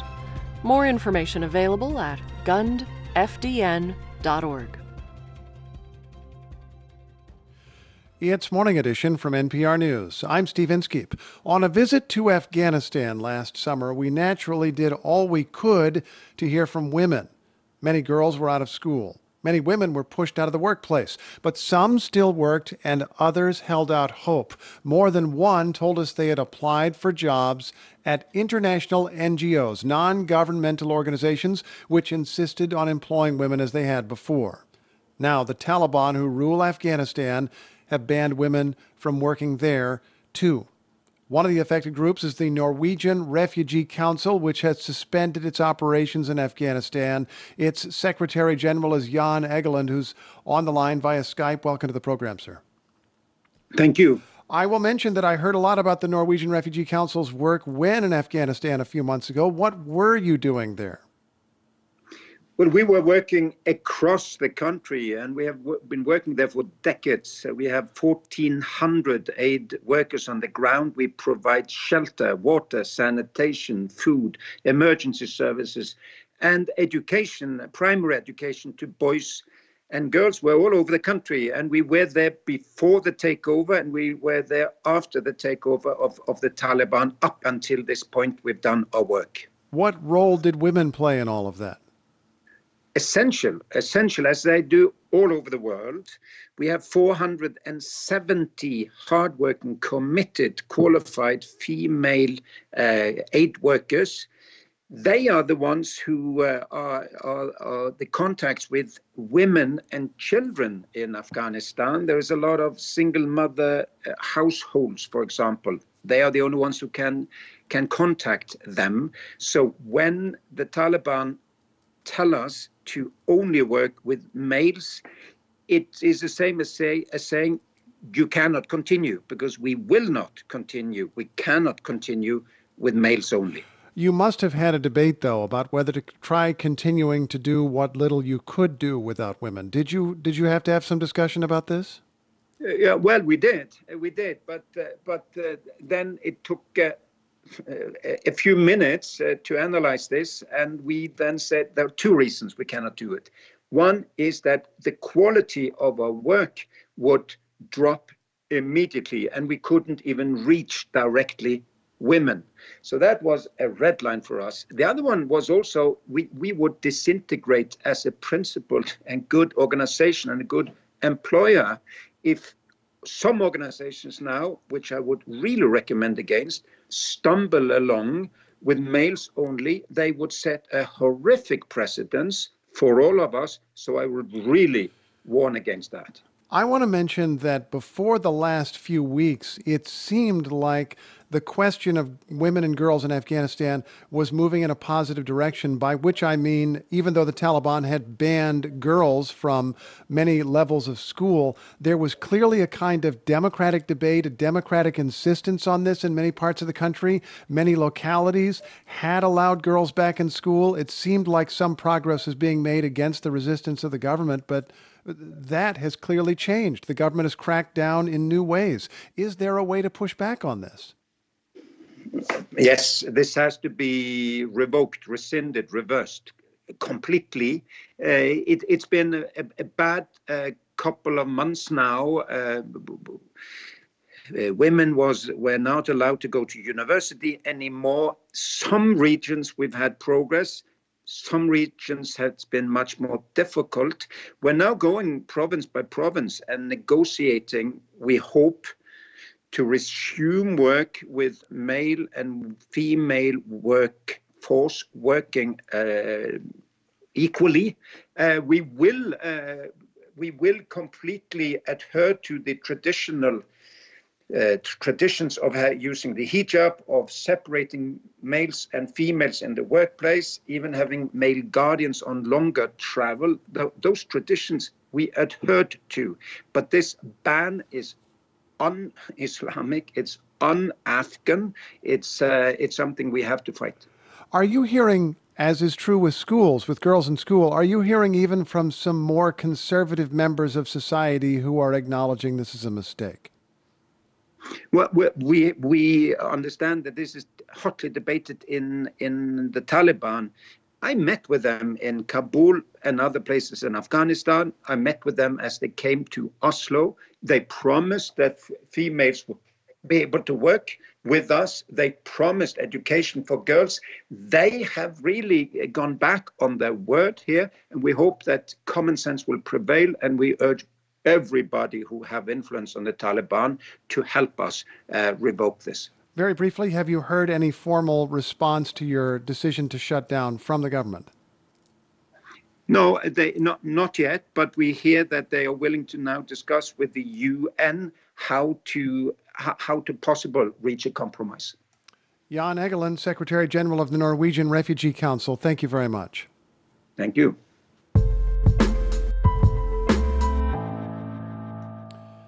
In recent years, the state of Virginia has removed a number of Confederate monuments, among them a statue of General Robert E. Lee in Roanoke, Virginia, which was taken down in 2020.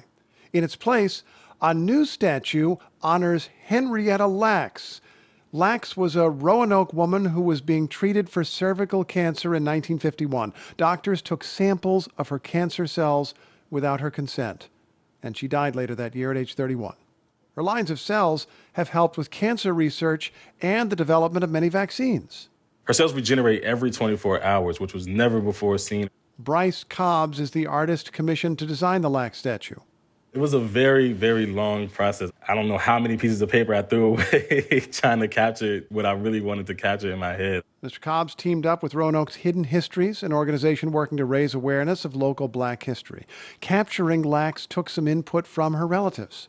The family was super helpful. They offered the sculptor, Larry Bechtel, assistance with capturing her likeness by using other family members' resemblances in order to combine a lot of the elements to capture her likeness in that way. Now, even though her cells are still used in laboratories today, neither she nor her descendants were ever compensated for the theft of her genetic material. Cobbs hopes his work will allow the Lacks family to reclaim the story of their ancestor and shed new light on the woman she was. Seeing a black woman in this prominent stance, permanently immortalized in this sculpture, would just inspire a lot of people in the community, honestly. So I really wanted to have a distinguished, powerful pose, and I wanted her looking up. I always remember looking up as being something like a feeling of proudness and of having that confidence in yourself and the strength in who you are. We'll see the results before long because sculptor Larry Bechtel will work off Cobb's design. The statue is set to be unveiled next fall.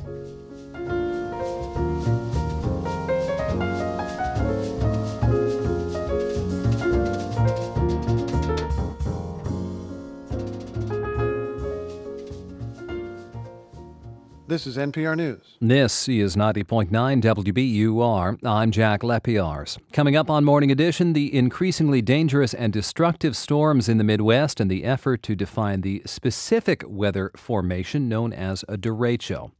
In the forecast, it'll be mostly sunny to start today, then cloudy later in the day with highs in the lower 30s. All clouds overnight tonight, lows dropping to the lower 20s. Tomorrow should be mostly sunny, highs in the mid-30s. Wednesday, a mix of sun and clouds with moderate winds, highs in the upper 30s. Thursday, mostly sunny, mid-40s. And Friday should be partly sunny with highs right around 50 degrees. Right now, 21 degrees in Boston at 8:43. We're funded by you, our listeners, and by A.L. Prime Energy Consultant, providing wholesale and retail fuel products. Located in more than 60 communities in and around Greater Boston. alprime.com. Now business news. The landlord of a building in Lowell is suing Boston-based internet provider Starry Inc. for more than $100,000.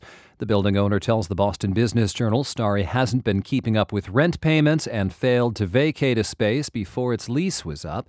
This after Starry laid off half its employees earlier this year. This year's cranberry harvest is coming to a close, and while cranberries are Massachusetts' biggest food crop, the Bay State area follows short of being the country's leading cranberry grower. WBUR's Rob Lane has more. The worst part is the one state that obliterates Massachusetts' output isn't even known for growing cranberries. Wisconsin's considered the dairy state, obviously, and we're dwarfed by the dairy industry here. That's Tom Lochner of the Wisconsin State Cranberry Growers Association. He says about 60% of the cranberries you eat are produced in his state. And I'd like to say, Wisconsin berries are obviously better. But probably at the end of the day, most people can't tell the difference between a variety of a fruit that's grown here in Wisconsin versus what's grown on the East Coast. Other notable cranberry-producing states include Oregon and New Jersey. For 90.9 WBUR, I'm Rob Lane. The time is 8:45. We're funded by you, our listeners, and by Boathouse, supporting La Colaborativa, dedicated to uplifting Latinx immigrants with food, housing, jobs, education, training, and more, and providing 10,000 families with holiday meal boxes this Christmas. Donations accepted at la-colaborativa.org/donate.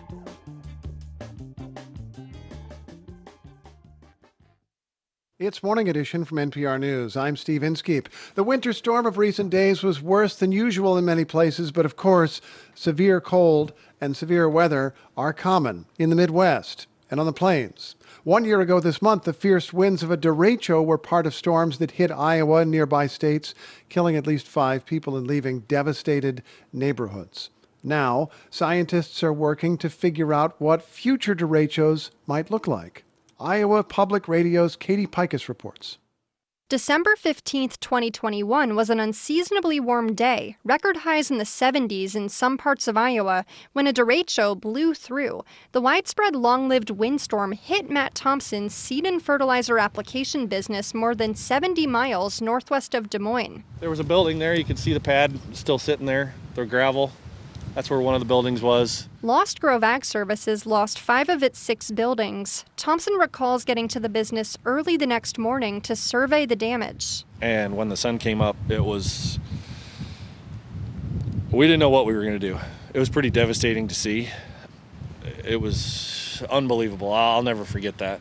This derecho was unique, the first recorded in December anywhere in the U.S. Wind gusts exceeded 80 miles per hour. The straight-line winds and tornadoes that accompanied left nearly $2 billion in damage, stretching from Kansas to Michigan.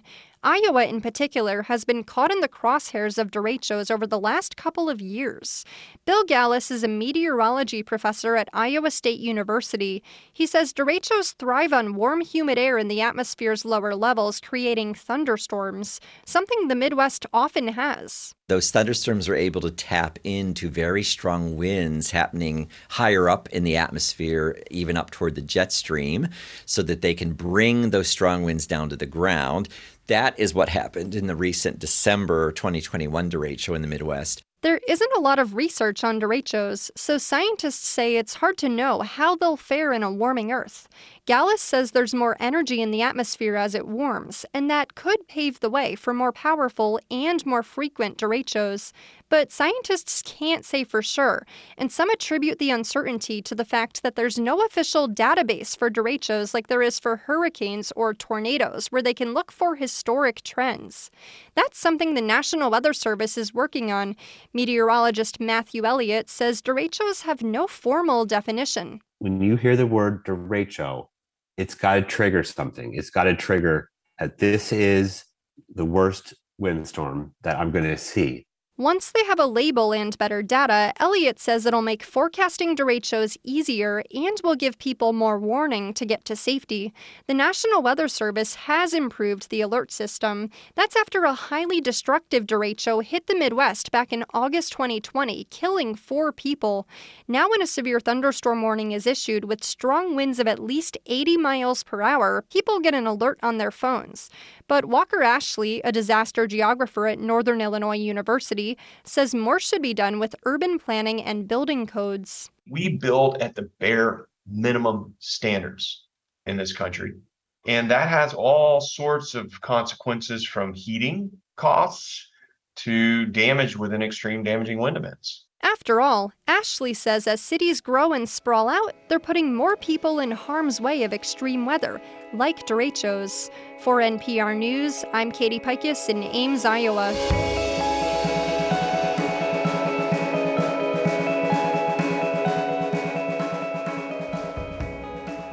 It's Morning Edition from NPR News.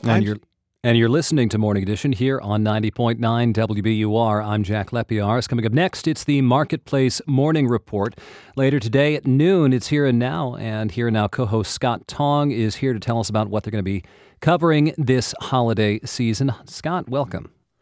Jack, good morning. We're going to talk more about the winter blizzard, which in Buffalo could be the worst in history when this is all sorted out. 17 fatalities so far.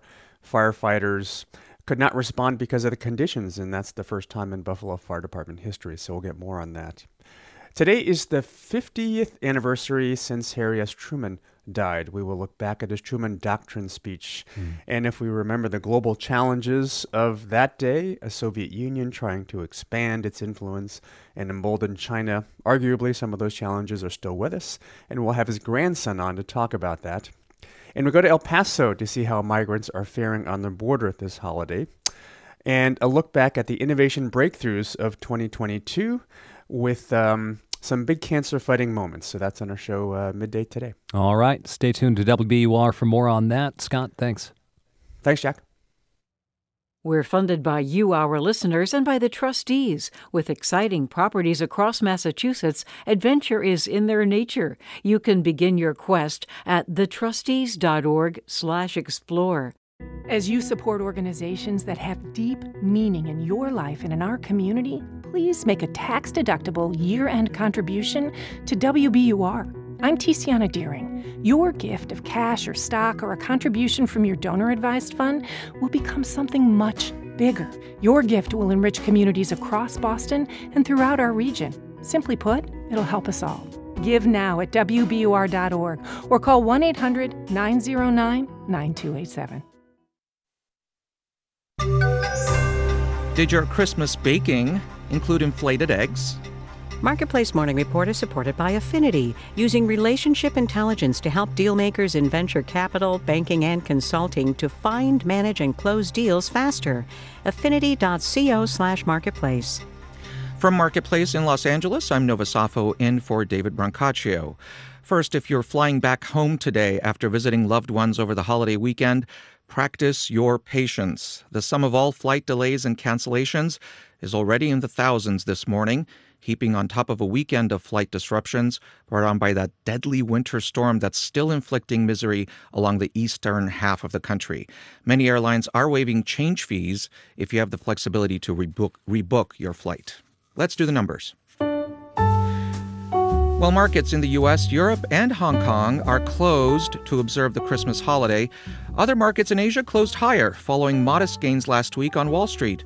The S&P 500 index was up 0.6% on Friday, but still posted its third consecutive weekly decline. It's down nearly 20% for the year. Stocks are down, but prices are up this year, as we know. And if you did any baking this holiday weekend, you may have noticed that eggs have gotten more expensive too. The average price of a dozen grade A eggs has almost doubled this year to about $3.60. Part of that is because the price of chicken feed is up, but the real culprit, say experts, is the avian flu, which has infected over 57 million hens in the U.S. Here's Marketplace's Justin Ho. Avian flu has been flaring up throughout the year, starting around last spring. That was the first time we had egg prices spike, and then we've had recurring outbreaks of it. That's Daniel Sumner, a professor of agricultural economics at UC Davis. He says eggs aren't like steak or fancy wines, which people might cut back on if prices rise. For a lot of people, eggs are a staple, so when prices go up, people tend to buy them anyway. And that drives the price higher and higher, and that has to happen because the supplies are more limited. The Agriculture Department says grocery stores have been cutting back on promotions, and any they are doing are limited to organic and cage-free eggs. Phil Limpert is a food industry analyst and editor of SupermarketGuru.com. So if you look at free range and cage free, some of those producers are much smaller farms, so they have not been affected as much by bird flu. But Limpert says those make up a tiny share of overall egg production, and they tend to be even more expensive. I'm Justin Ho for Marketplace. There were a lot of non-spending related items in that budget bill that cleared Congress last week. One item, an effort to prevent stuff stolen in brick-and-mortar retail stores from getting sold for profit online. Amazon, Facebook, and other corners of the web where you can buy stuff from lots of different sources we'll need to verify the ideas of high-volume sellers.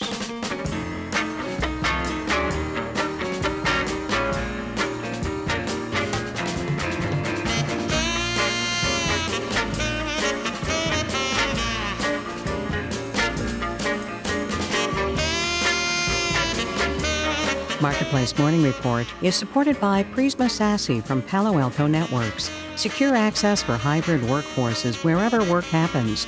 The future of secure access is ZTNA 2.0. It's zero trust with zero exceptions. More at paloaltonetworks.com. And by JLL, a commercial real estate leader whose local experts bring global expertise to solve today's complex challenges. Learn more at JLL.com. JLL, see a brighter way. Well, this week we're taking stock of some of the big economic events of the year. Today we focus on energy. From widespread power outages to sky-high energy prices in Europe, it's been a busy year in the energy sector. And Marketplace's energy correspondent, Andy Euler, is here to stroll down short-term memory lane with us. He joins us from Austin, Texas. Hi, Andy. Hey, Nova. So, all right, hit us with some highlights. Winter Storm Uri in February was responsible for almost 250 deaths and left millions of Texans without power for days, myself included. And it really brought the conversation about the electricity grid reliability here in Texas to the forefront. I was filing stories from my cousin's closet because I didn't have power in my house for about a week here in Austin. And what's interesting about it is it led us reporters to sort of dig in and try to figure out what happened, ask policymakers what they were doing to make sure it didn't happen again. Now, it's been a mild winter thus far this time, so the jury's still out on whether the Texas grid is actually fixed, as the governor and a lot of politicians like to claim, but we'll see. And another big story this year for energy coverage is the Russia invading Ukraine and what's that meant for the global energy market, right? That's exactly right. I feel like I've been reporting on this story in all of its iterations since about March. Europe is still absolutely dealing with the repercussions of it. Cutting off Russian oil and gas, which geopolitically was the right thing to do, given that country's aggression, that sent European countries scrambling to try to figure out how they were going to make up for that energy. Germany now has some floating liquefied natural gas terminals, which are super, super interesting. That's going to help get gas used to heat homes to citizens there. But they're certainly not out of the woods. The key here, though, is that this geopolitical posturing might have galvanized Europe and others to try to shore up energy resources in the future, ones that don't necessarily depend on unreliable actors like Russia. And switching gears, Andy, did your reporting take you anywhere unexpected or fun this year? Yeah, it's funny. I just finished a story about nuclear fusion, which became news when the Energy Department announced that a lab in California had created net positive energy from a laser blast for the first time. Now, this is a big deal, so I dug in and I explored the different forms of fusion that are being researched now, and it's pretty exciting because fusion would be a giant source of carbon-free energy. There's a whole lot of private money that's actually going into nuclear fusion these days. The running joke is that we're always 30 years away from nuclear fusion, but folks that I talk to in the space kind of chuckle these days, and they say that maybe we're 10, 15 years away from a viable fusion power plant. So it's inching a little bit closer each time. All right, Marketplace's energy correspondent Andy Euler joining us from Austin. Thanks, Andy. You got it, Nova. And finally, it's been a rough year for investors in Tesla stock, which has lost nearly 70% of its value since the beginning of the year. Some of that because Elon Musk sold some $23 billion worth of his Tesla stock holdings this year alone, a lot of it to finance his purchase of Twitter. Well, late last week, Musk said he will refrain from selling any more shares for 18 months or more. But that didn't make a difference. Tesla stock has continued to decline. And on this post-Christmas Day holiday, for those who are celebrating, happy first day of Kwanzaa and last day of Hanukkah. I'm Nova Safo with the Marketplace Morning Report.